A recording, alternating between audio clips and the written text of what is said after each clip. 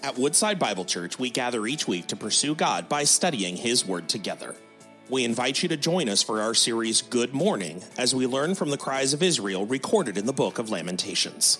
Together, we'll discover the depth of God's love for us, even in seasons of suffering, and learn to take our sorrows to the Savior.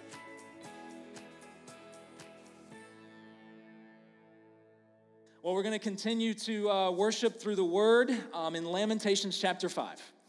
So for 6 weeks, we have worked our way through the book of Lamentations, this peculiarly difficult book because it represents a peculiarly difficult time in the life of God's people. The monarchy had begun under King David, only a few generations after David's grandson, King Rehoboam. The nation is divided north and south.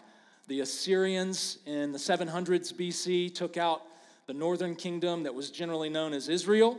In the 500 BC century, the Babylonians took out the southern kingdom that was primarily known as Judah. So this takes place in the book of 2 Kings, 2 Chronicles, the history of Israel.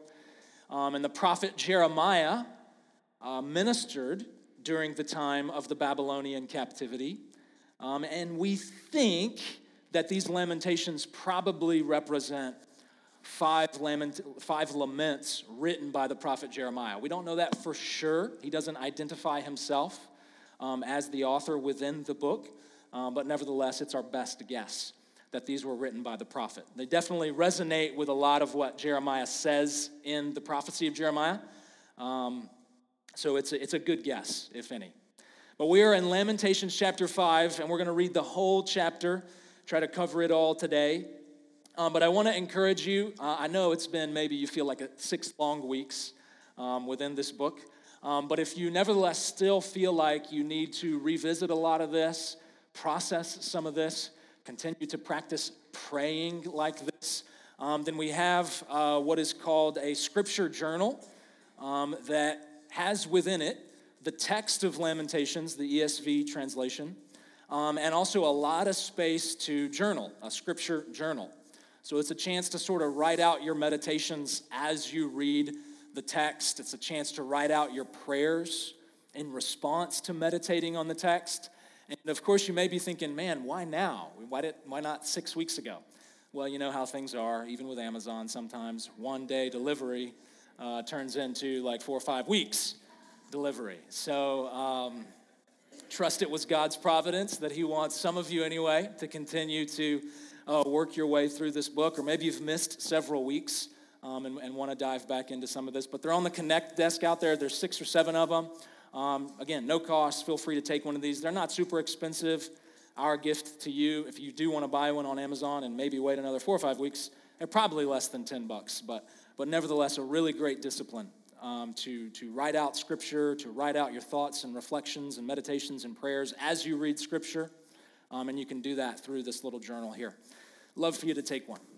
All right, Lamentations chapter 5, verses 1 through 22. Brothers and sisters, hear the words of our God.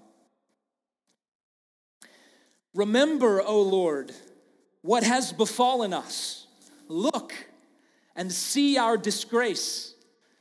Our inheritance has been turned over to strangers, our homes to foreigners.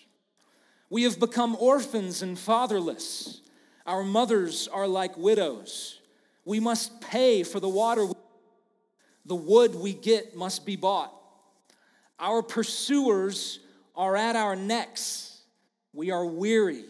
We are given no rest. We have given the hand to Egypt.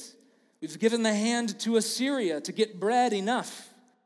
Our fathers sinned and are no more. We bear our fathers' iniquities. Slaves rule over us. There is none to deliver us from their hand. We get our bread at the peril of our lives because of the sword in the wilderness. Our skin is as hot as an oven with the burning heat of famine. Women are raped in Zion, young women in the towns of Judah. Princes are hung up by their hands. No respect is shown to the elders. Young men are compelled to grind at the mill. The boys stagger under the loads of wood. The old men have left the city gate, the young men their music. The joy of our hearts has ceased. Our dancing has turned into mourning. The crown has fallen from our head. Woe to us, for we have sinned. For this our heart has become sick. For these things our eyes have grown dim. For Mount Zion, which lies desolate, jackals prowl over it. But you, O Lord, reign forever. Your throne endures to all generations.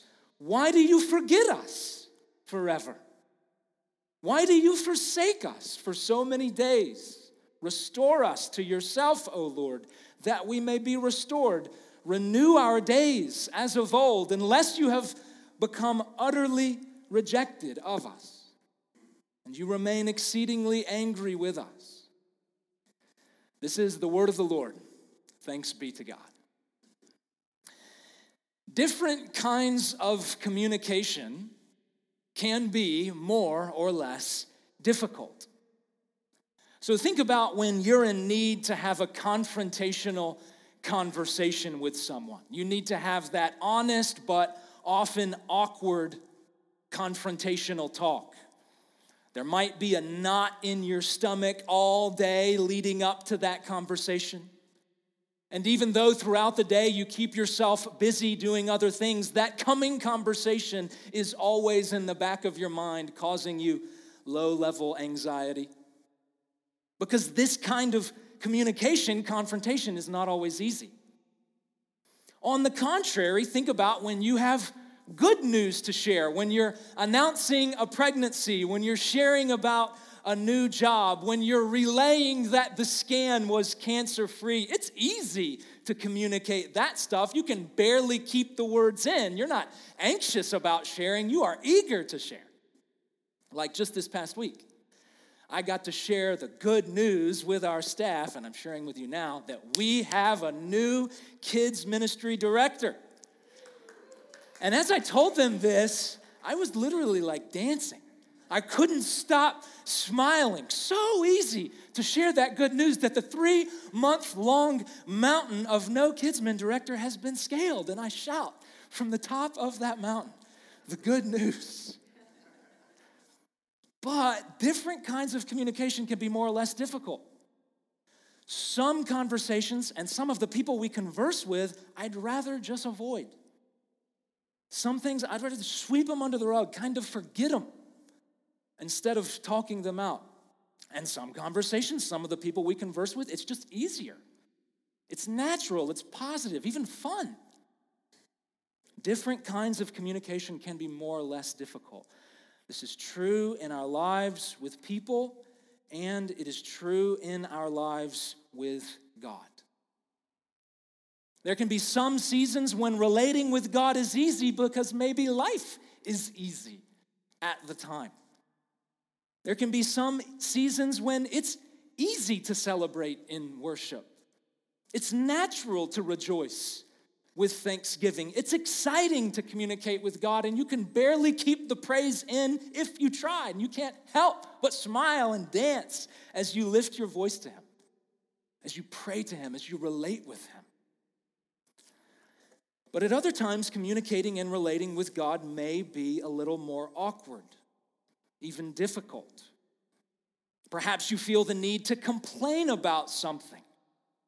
You've got a frustration you want to share, but can I really pray to God like that?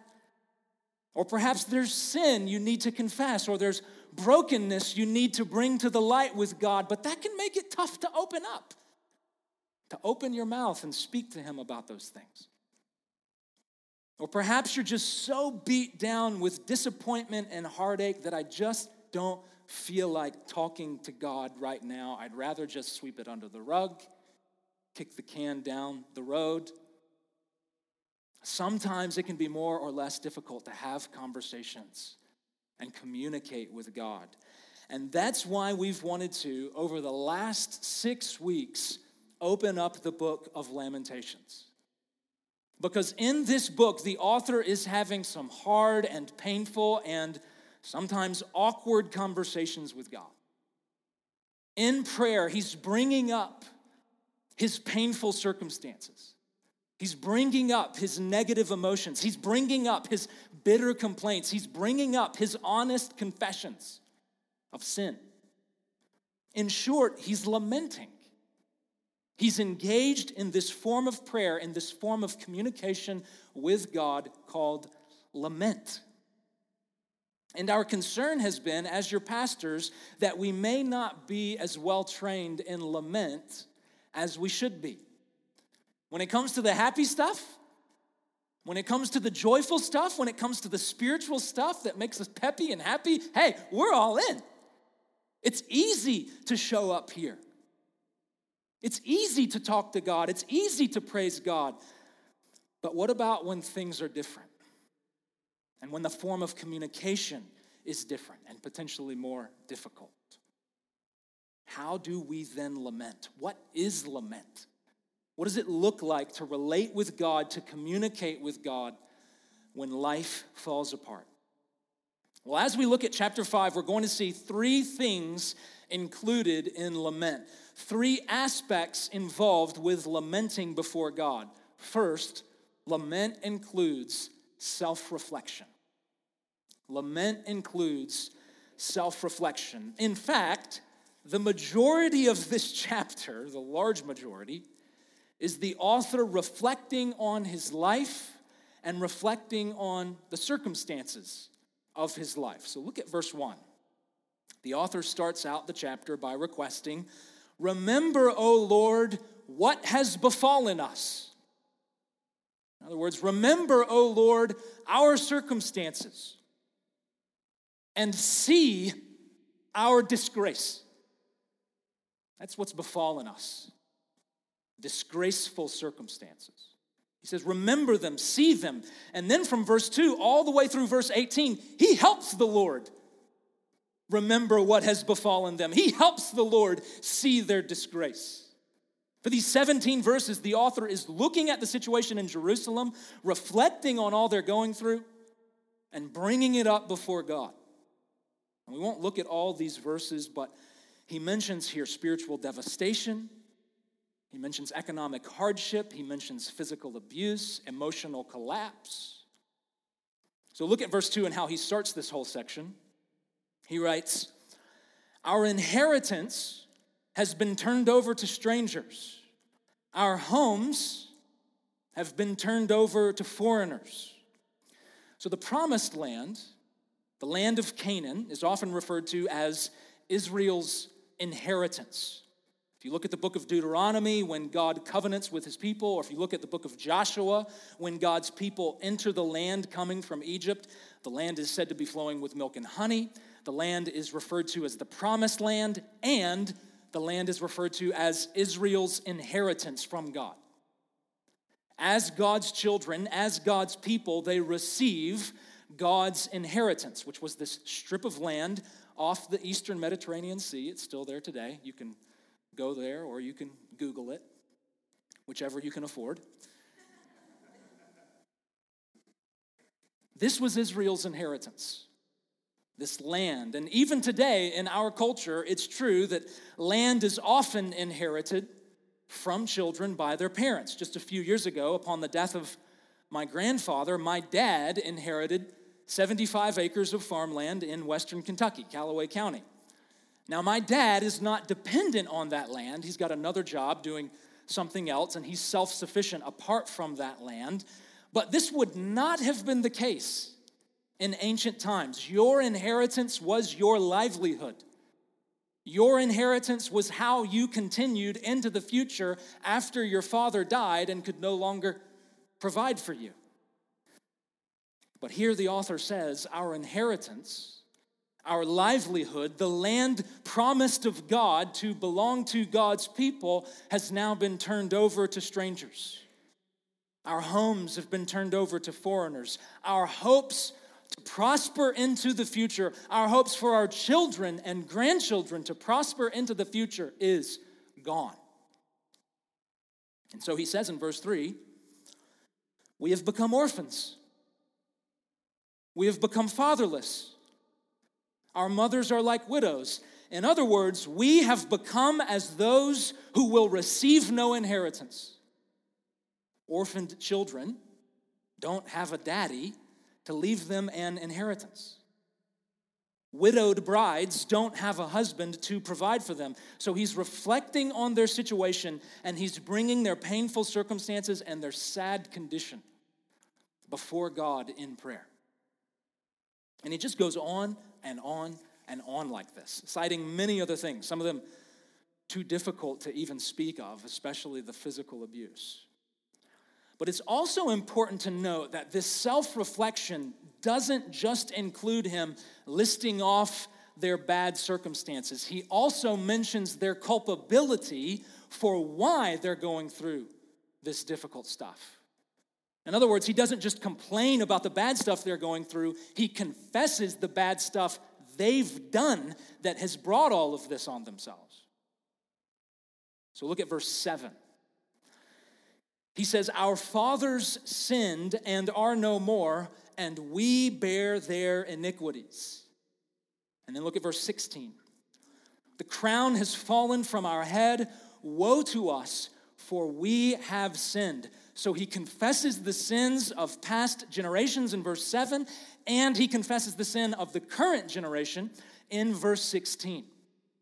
Now, he doesn't extrapolate on this and go on and on into detail as far as what those sins were exactly, but the point is that he takes ownership.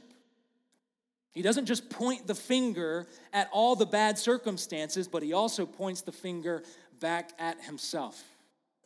He doesn't just reflect on all that's going on around him, he reflects on all that's going on in him, in his own heart, in his own life, which includes that he and all of the people, including past generations, had sinned and brought much of this upon themselves. So you see, in all these different ways, he's self-reflecting.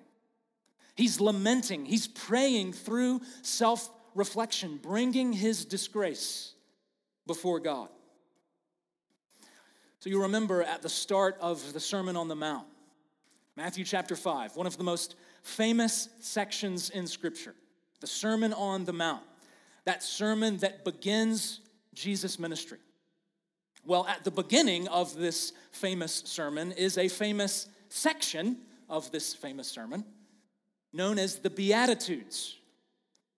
There are 9 different Beatitudes. They're these short, punchy sayings about what the truly blessed life, the truly happy life is like. And as was often the case when Jesus taught, these Beatitudes are counterintuitive to the way we normally think. Jesus challenged conventional thinking, and the Beatitudes are no different. Well, anyway, one of the Beatitudes, the second of the 9 Beatitudes, goes like this.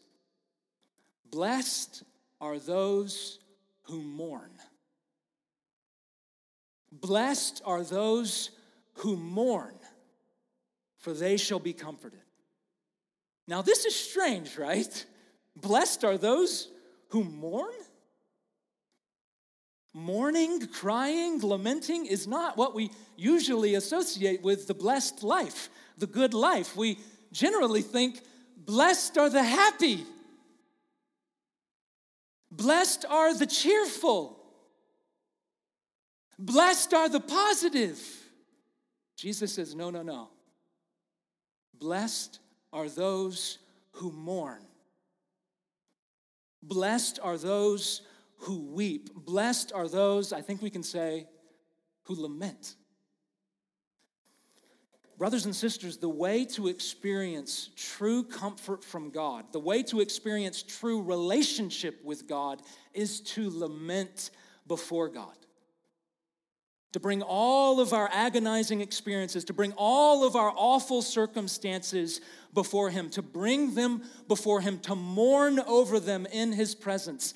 Even the things, especially the things that, I'd rather not talk about them.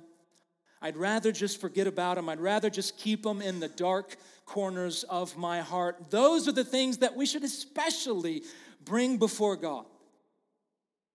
Reflect on life around you. Reflect on your own life. What are the things that are uncomfortable to talk about? What are the topics of conversation with God that you just rather avoid? Those are the things God is especially inviting us to open up to him about. What is lament? What does it sound like to relate with God when life stinks? First, lament includes self-reflection. And secondly, lament includes resilient faith. Lament includes resilient faith. So for 17 brutal verses, the author lays out all these terrible realities about what they're experiencing, what they're feeling.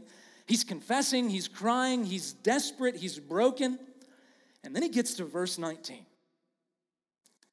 And he says, but despite all that awful stuff, you, O Lord, reign forever. And your throne continues to all generations. And so he says, my circumstances have changed from good to bad.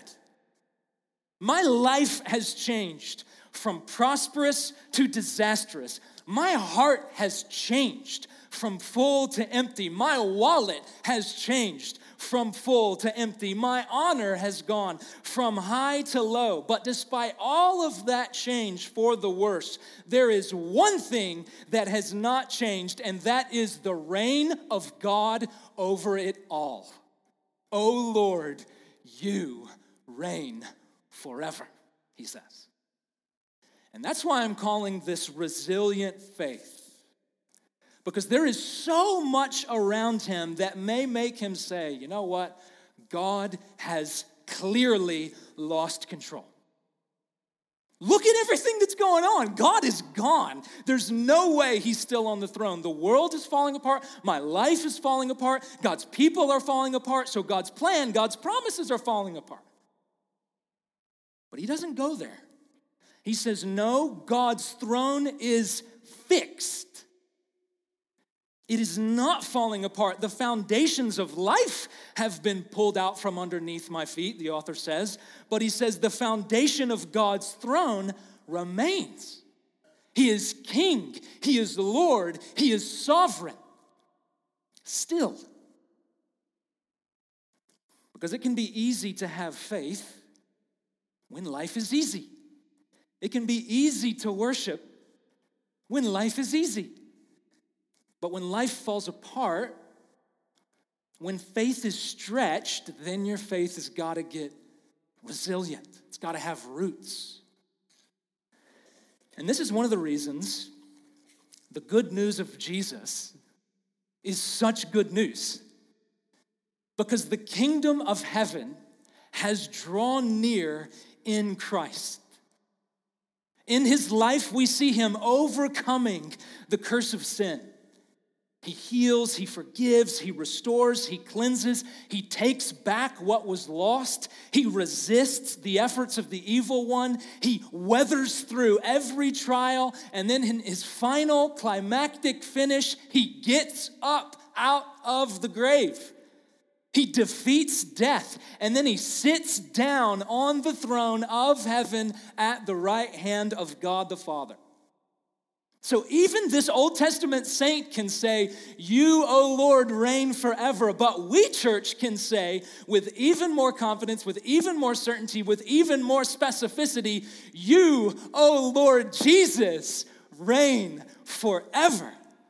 In you, the curse of death has lost its sting. You reign over my tragedy. You reign over my agony. You reign over my loss and disappointment. Seasons change. Fortunes change. Lives change. But your throne continues. We lose wealth, we lose children, we lose money, we lose churches, we lose relationships, we lose jobs, we lose friends, all sorts of change. The only constant is change, we say. There is one other constant, and that is God's unchanging kingdom. God's unchanging rule over every change we experience in this life.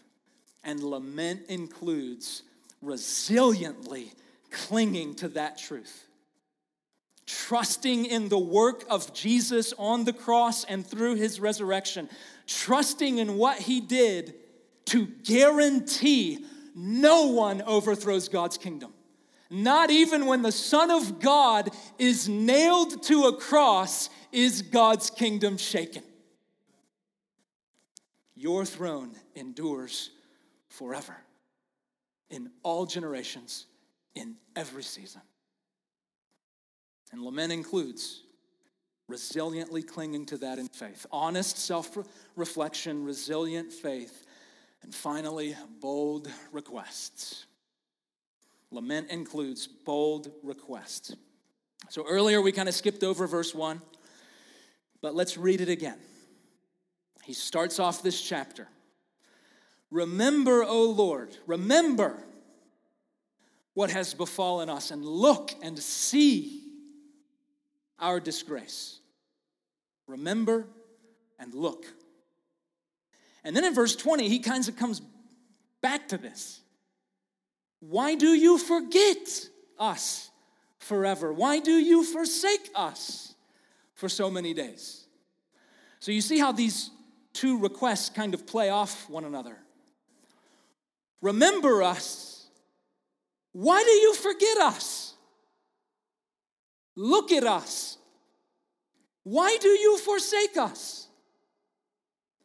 So asking these questions like this is kind of pressing in on God. That's why we say lament includes bold requests, because he's not only asking the Lord for certain things, he's also asking the Lord, why haven't you given me these certain things? Like my children, ask me for stuff all the time, right? Like that's a child's job, to ask their parents for stuff. It's how they survive. So I get it, but it's a lot of requests. And it's one thing for my child to ask me for something. Dad, give me this thing. Dad, do this thing. It's one thing for them to ask me for something. But they're kind of ratcheting it up when they say, why haven't you done this something for me yet? Why haven't you given me this something yet? Right? Like they're kind of calling me to account at that point. And I'm thinking, all right, buddy. But such are children in asking for things. They are shameless. They are bold. And such is it with the author before God. He's bold in prayer. Why have you forgotten us? Why have you forsaken us for so long? And remember what we said in verse 19. You reign, God. Your throne endures, God. But that wasn't just a reflection or expression of resilient faith when he said that. That was also him prompting God, reminding God, you have the power to defeat our enemies. You have the power to restore us. You reign forever. So again, back to the example of my children. It's as if they said, Dad, you have the money. You have what it takes to buy me what I want. You have the food to satisfy my hunger. So you see how they're kind of pressing in, and it's getting bold. It's not shy. That's what the author is modeling for us as he comes before God in prayer. Sure, he's humble. Sure, he's faithful. But he's also requesting from God what he needs. We need God to look at us. We need you, God, to remember us. Verse 21, he says, we need you to restore us. We need you to renew us. He's boldly bringing these requests before God. And then in verse 22, again, he ratchets it up. Unless you have utterly rejected us, unless you remain exceedingly angry with us. So I think what he's doing here is, again, kind of boldly pressing in on God. He's saying, God, you're not the kind of God who utterly rejects your people. You're not the kind of God who remains exceedingly angry. So again, to draw the comparison with my children, if they want something from me, Dad, give us. The kind of dad who doesn't give his children what they need. Unless you're just the kind of dad who doesn't care. So you see how they're kind of agitating. They're kind of prompting. They're not shy in their request. And again, so it is for the author. Restore us, renew us. You're not the kind of God to remain angry. You're not the kind of God to forsake us. You see how he's bold. And so, church, I call on us. Let's get bold before God as we lament in prayer before him. Yes, we lay out all the ruinous things in our lives. Yes, we reflect on those things, we mourn those things, and we boldly ask God to redeem those things. We remind him that he is king, he is sovereign, he can do this. We recall for him that he is not fundamentally angry. No, he is fundamentally love and compassion and grace. Let's be bold. Let's press in. Let's be bold in our requests. I'm not saying to be disrespectful. No, let's be reverential. Let's be humble, but let's not be bashful. Let's not be shy. Let's pray like our God is a God who resurrects the dead. Let's pray like our God is a God who forgives the grossest sin. Let's pray like our God is a God who is Father, who cares, who is near, who listens, who loves. That's what it looks like to lament. That's what it looks like to relate with God when life is tough, to communicate with God when the topics of conversation are uncomfortable. We lament through self-reflection, expressing resilient faith and making bold requests. God is able to restore us. God has restored us, and God will restore us. We know this to be true because of the gospel realities concerning Jesus' life, death, and resurrection. He is Israel's hope for renewal and restoration. He is the world's hope for renewal and restoration. It was not an earthly army. It was not a savvy political leader. It was not great resources that was going to deliver God's people. It was God himself, and God showed up in Christ, freeing us from sin, delivering us from Satan, and answering every cry for mercy through lament. So I urge you, receive God as your Father through Christ. Receive God as your Father through Christ and bring all of your pain, all of your complaints, all of your requests to your Heavenly Father. And I urge you, be restored, be renewed through Christ. He was forsaken on the cross so that we could be forgiven forever. He was broken on the cross so that we could be healed in our hearts. And as we together trust in Jesus, as we together trust in Jesus, may he make us, Woodside Lapeer, a lamenting people. A community where it is safe to be broken. a family where it is okay to be needy, to be empty. May he make us a church that carries one another's burdens in prayer and comes before God with total honesty, total transparency, total vulnerability. May he help us to pray together. In the name of the Father, Son, and Holy Spirit. Amen.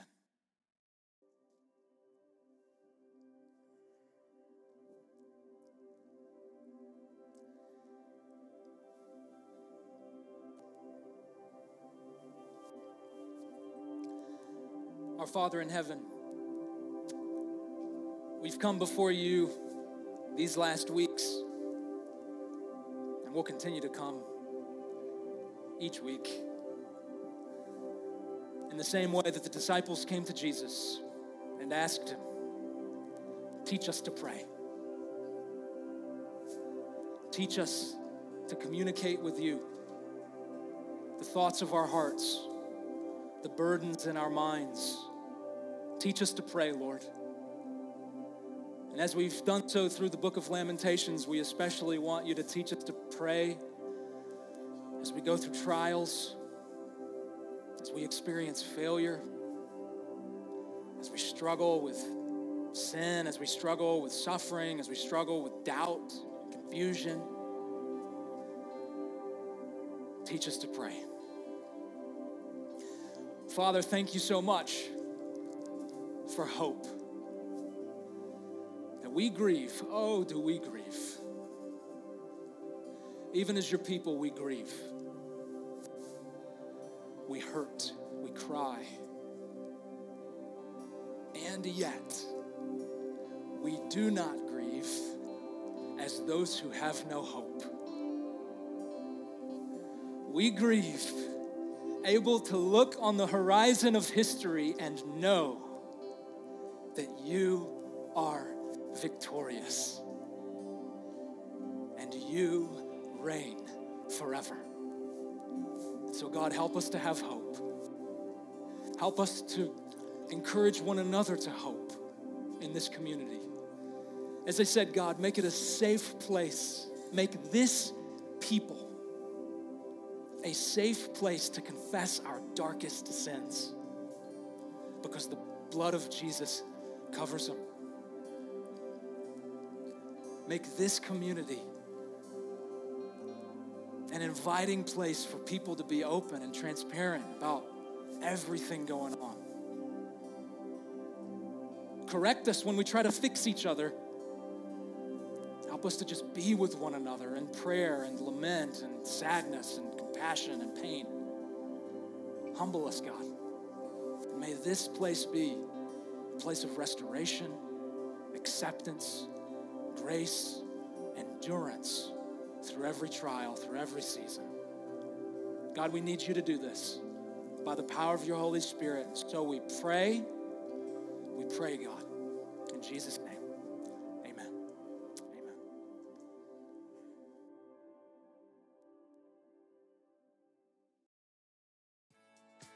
Thank you for joining us as we study God's Word together.